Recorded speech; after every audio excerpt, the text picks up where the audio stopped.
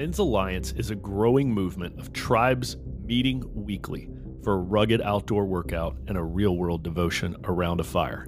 We're flipping tires, swinging sledgehammers, talking about real struggles, and getting pushed physically and spiritually to become the husbands, fathers, and leaders God designed us to be.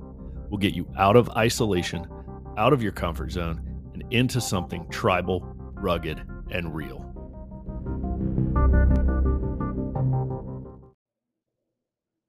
Welcome to the Men's Alliance podcast. I'm Dave Mills, call sign Goose, and I am flying solo today. And before I get started, really excited to tell you about this Saturday coming up. We got two big things going on this Saturday, April 22nd.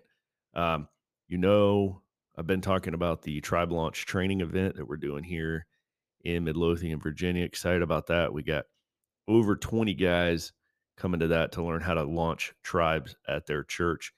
If you are just now hearing about this and you can get to the Richmond, Virginia area this Saturday and you want to be a part of it, shoot us an email, info@mensalliancetribe.com, or go check out the website, click on Tribe Launch for more info. But the other piece of great news happening this Saturday is Columbia Tribe is launching. It is in Hermiston, Oregon. Men's Alliance is hitting Oregon this Saturday at New Hope Church. Shout out to Ian Enriquez for putting together Columbia Tribe. They're going to be starting Saturday morning at 0600. Man, if you are in the Hermiston, Oregon area, get there Saturday morning. It's going to be an amazing 30-minute outdoor workout followed by a 30-minute devotion around a fire. This is a great way to meet like-minded Christian warriors in Oregon. So check out Columbia Tribe. All right. Really excited about this topic today. Something that I've been just studying about, reading about in my own personal reading, and it's been very heavy on my heart. I just want to share this with you guys. So we know that there are some things that as men, we just aren't good at. Okay, for me, one of the many things I'm not good at is home remodeling. I just have zero skill when it comes to things like tiling, and I have zero interest in learning how to obtain that skill. I just don't care. I'm not good at it. I don't want to be good at it. I just don't care. If my bathroom or kitchen needs new tile, I'm calling a pro. It's not my area, and I don't want it to be. I don't do plumbing. I'm just afraid I'm going to mess it up. I'm going to flood the house. It's just something I don't want to do. I prefer not to do electrical, but I can do a little bit of it if I really have to. But, I would much rather just call a friend who does it for a living. I'd much rather call a pro for home remodeling. Another thing I outsource that maybe you can relate to is music lessons for kids. Okay, I don't play an instrument and I don't know how to read music. So over the years, I've paid experts to teach my kids violin, piano, drums. Maybe you have outsourced similar areas to pros in your life. Maybe you pay someone to do your taxes, change the oil in your car, put a new roof on your house. A lot of the time we're paying a pro to do something that we do know how to do ourselves. We just don't have the time for it. Maybe we just don't want to make the time for it. Or maybe it just makes more sense to pay someone so that we can focus our time, effort, energy, money on other things. Maybe you pay somebody to fertilize your yard. That's outsourcing it. We all outsource. And if we do it appropriately, strategically, it can save us a lot of time, money, frustration, and maybe even injury. But I want to tell you about one area of your life that you cannot afford to outsource. Okay, we're going to talk today about one area that the outsourcing has gone too far, and we got to pull it back. We got to take this job back and stop outsourcing it.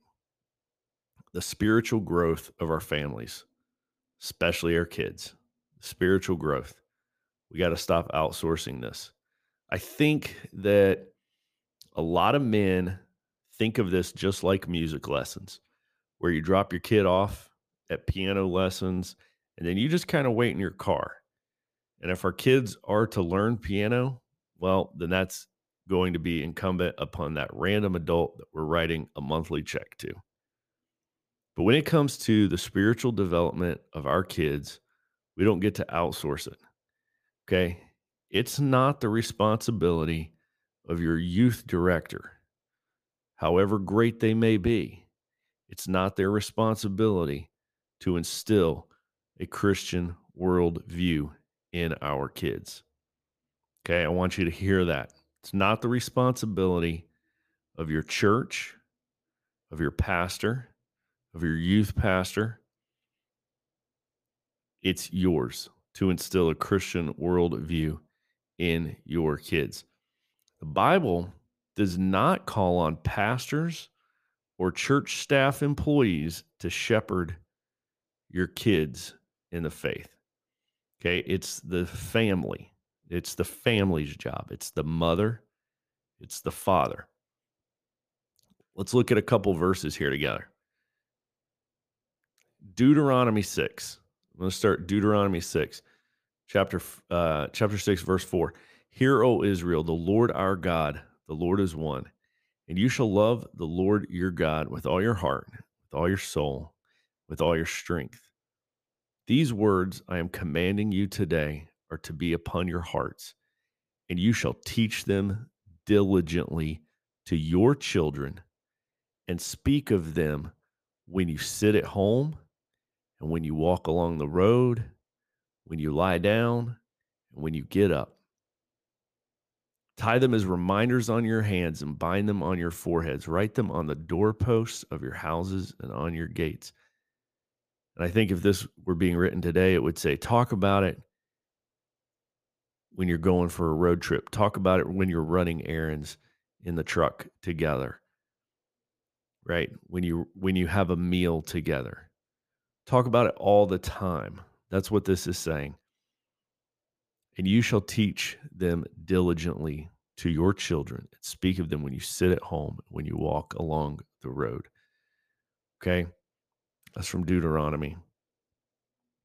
I want to read you a couple more. We're going over to the New Testament now. Here's Ephesians chapter 6.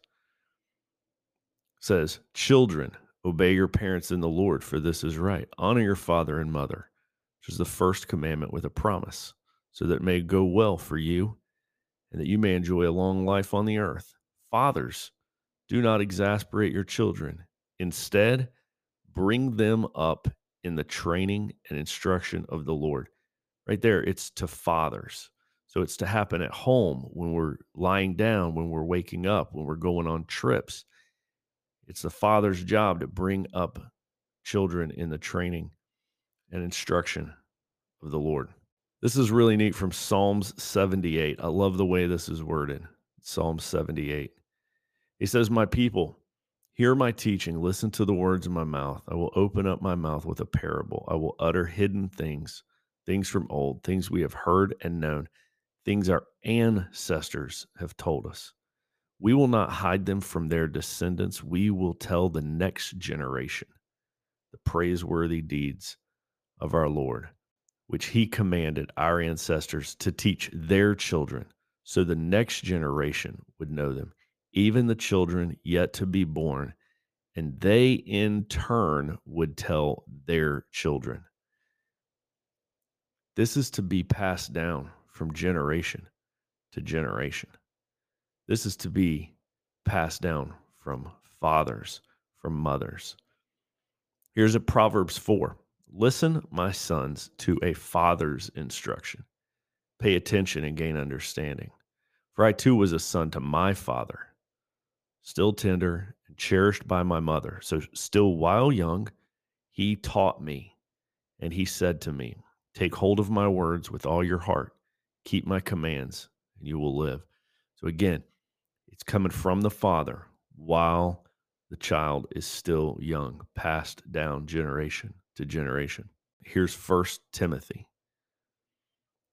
First Timothy is speaking to a man who is to be qualified to be an elder in a church. It says he must manage his own family well and see that his children obey him, and he must do so in full a manner worthy of full respect.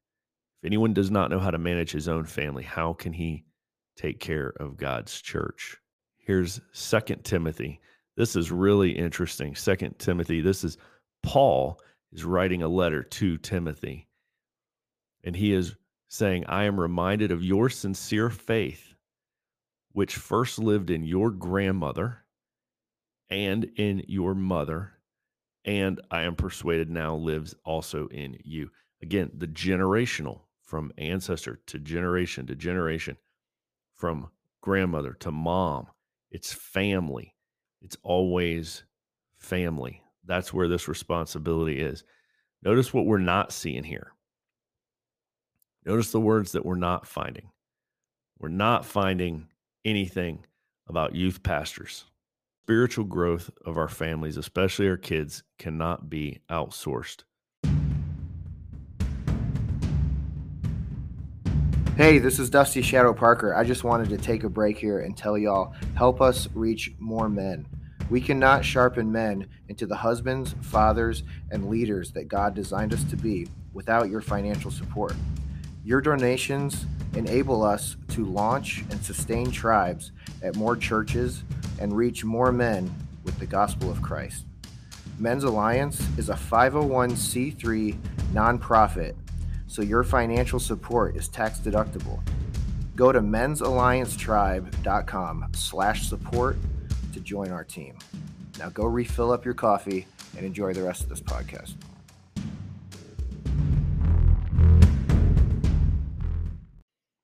John Piper writes in a book he wrote called Brothers, We Are Not Professionals. He says this, and I quote, "The mentality of the professional is not the mentality of the prophet. It is not the mentality of the slave for Christ. Professionalism has nothing to do with the essence and heart of the Christian ministry. The more professional we long to be, the more spiritual death we will leave in our wake. For there is no professional childlikeness. There is no professional tenderheartedness. There is no professional panting after God. Brothers, we are not professionals. We are outcasts. We are aliens and exiles in the world. Our citizenship is in heaven, and we wait with eager expectation for the Lord. You cannot professionalize the love for his appearing without killing it, and it is being killed." End quote. We have gotten too specialized, men. We're too stovepiped in our world, too niche, too professional. As John Piper said, professionalism is killing the faith. The biblical model is fathers and mothers teaching their children, passing on their faith from one generation to the next. Vodi Bakum, one of my favorite speakers, in his outstanding book called Family Shepherds, which is on our Men's Alliance reading list, by the way, explains that we should sit with our kids in church. We should help them find the verses in their Bibles and help them to take notes on a sermon, not just drop them off in a different room to eat snacks and play games. Bauckham says there are two totally different churches going on under that roof. Two totally different experiences are being had by different members of the family. There's the ones for the kids and the ones for the adults. And the parents are just keeping their fingers crossed that those college interns in the other rooms who haven't raised kids of their own are going to raise our kids spiritually. Man, now that's pretty heavy. That's pretty hard hitting. That's not a direct quote, by the way. That's my paraphrase of his book. But I want you to think about that. This is not to disparage the youth ministry workers at the churches. They're doing an awesome job. It's not their sole responsibility to shepherd your kid's heart, is what I'm saying. They're doing a great job. They're doing a noble deed. But I wonder if we should have our kids sitting with us, right? I'm not talking about a nursery. I'm talking about kids' church, youth ministry, right? Why are we handing them off saying, in essence, you're not old enough to learn how to turn to the scripture or sit still for 45 minutes? Maybe we should bring them with us. Maybe we should have them sitting beside of us, learning how to sit still through a message, learning how to find the scripture verses, learning how to take notes, writing down their questions and discussing them with us after church, in the car, over lunch. You think about who we are outsourcing the spiritual development of our kids to. A lot of times it's young people that are in kids ministries. It's college interns. It's people who haven't had kids, at least not older kids. They've never really done this. They don't know our kids the way we do. Who is more qualified to teach your kids than you are? And it's biblical, as I just went over all of those verses. Let me give you just a couple more. In verse 20, it says, "Children, obey your parents in everything, for this pleases the Lord. Fathers, do not embitter your children, or they will become discouraged." It goes on, it talks about wives submitting to husbands, husbands loving your wives, children obeying their parents, and fathers, do not embitter your children. And then it talks about workers to bosses, right?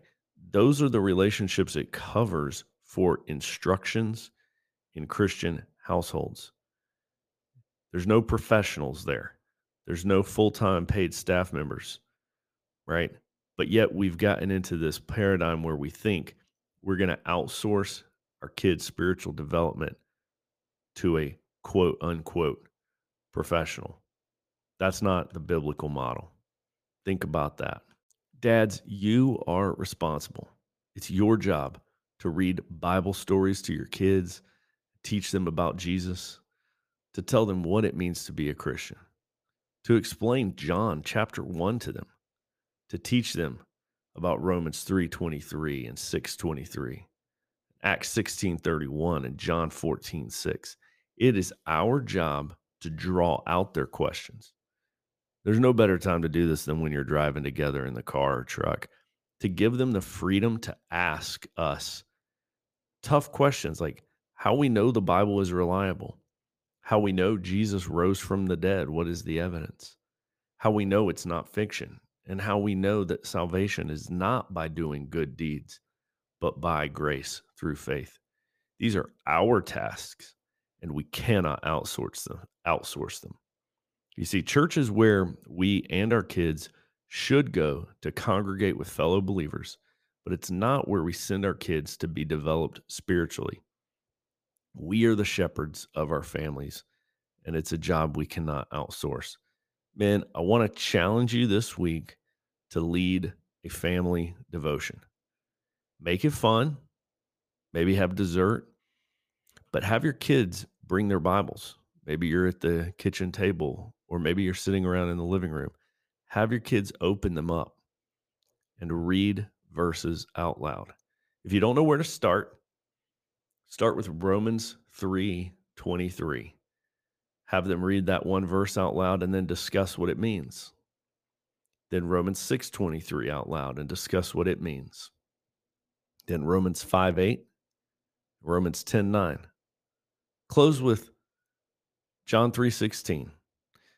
You can go through all of these with brief discussions. The whole thing is going to take you 10 to 15 minutes. If you've never led a family devotion, now's the time to do it. Be the family shepherd, because you can't be replaced, Dad. Your job cannot be outsourced. Man, I am excited to be on this journey with you of being the family shepherds.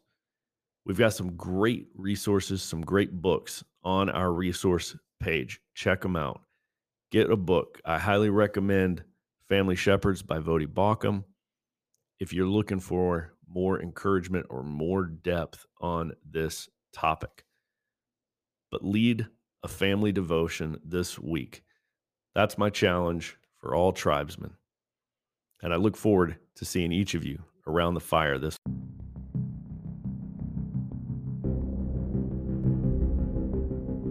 Thanks for listening to another episode of the Men's Alliance podcast. Find your tribe at men'salliancetribe.com, or maybe you're the man to start one in your area.